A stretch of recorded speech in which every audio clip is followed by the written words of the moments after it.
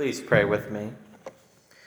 Lord, may the words of my mouth and the meditation of all our hearts be acceptable in thy sight, O Lord, our strength and our Redeemer. Amen. Please be seated.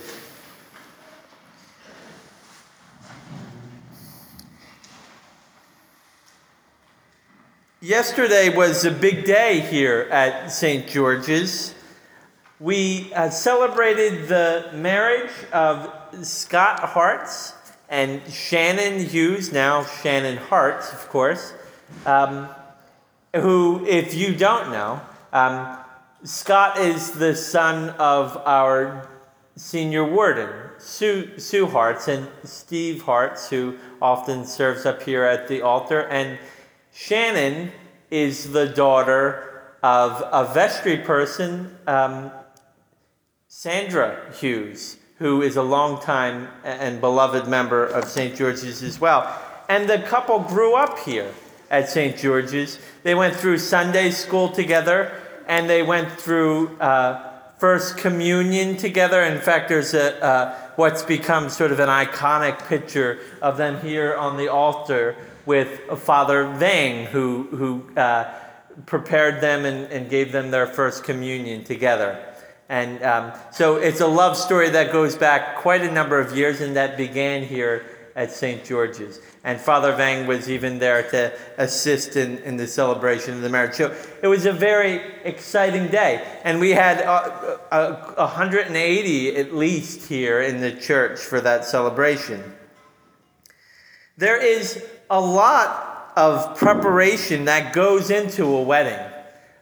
We had that wedding on the calendar for over a year, and there was a lot of discussion and preparation that goes in. If you've ever been involved in a wedding, preparing one for one of your children, or if you've ever been the best man or a bridesmaid in a wedding, you know just how much preparation it takes.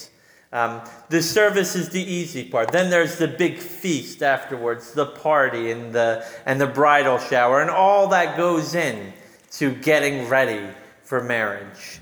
And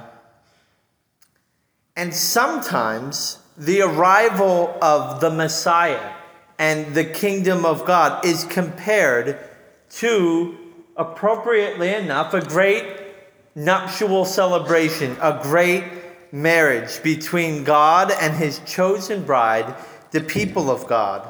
And like any marriage, there is a great deal of planning and preparation to be done before that day.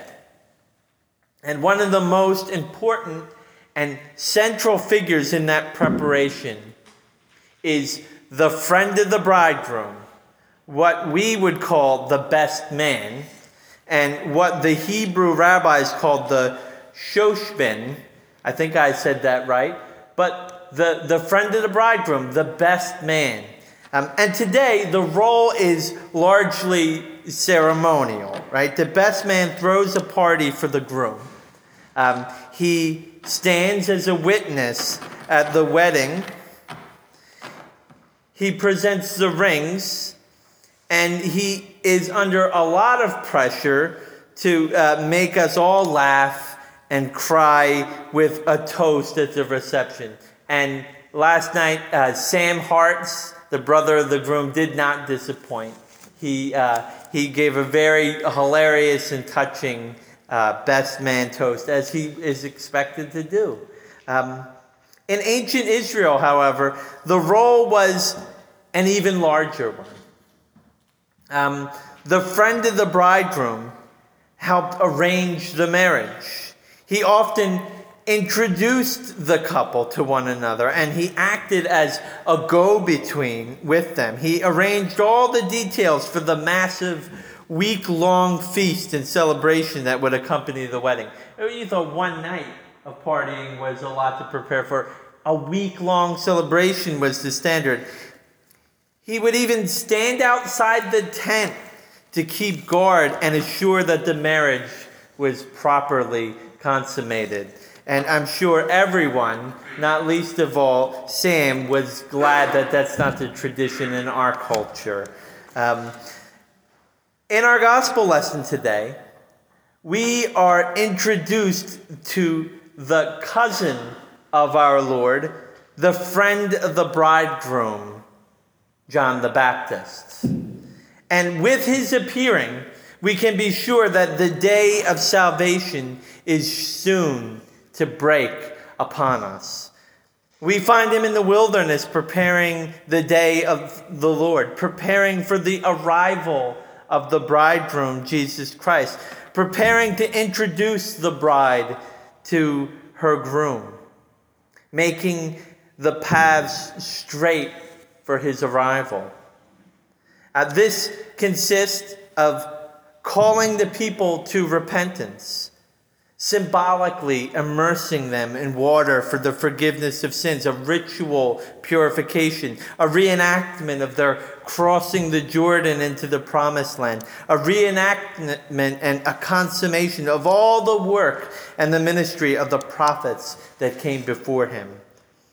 And of all the prophets, John the Baptist is the last and the greatest. This was the role that John was born to play. Even before his birth, the angel Gabriel announced his arrival to his father, the priest Zechariah, in the Holy of Holies in the temple.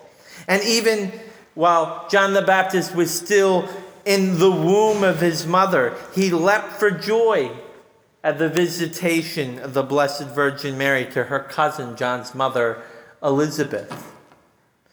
And from the moment of conception, these two were yoked together, Jesus and John the Baptist, the Messiah and the forerunner, the bridegroom and the friend of the bridegroom, the groom and the best man.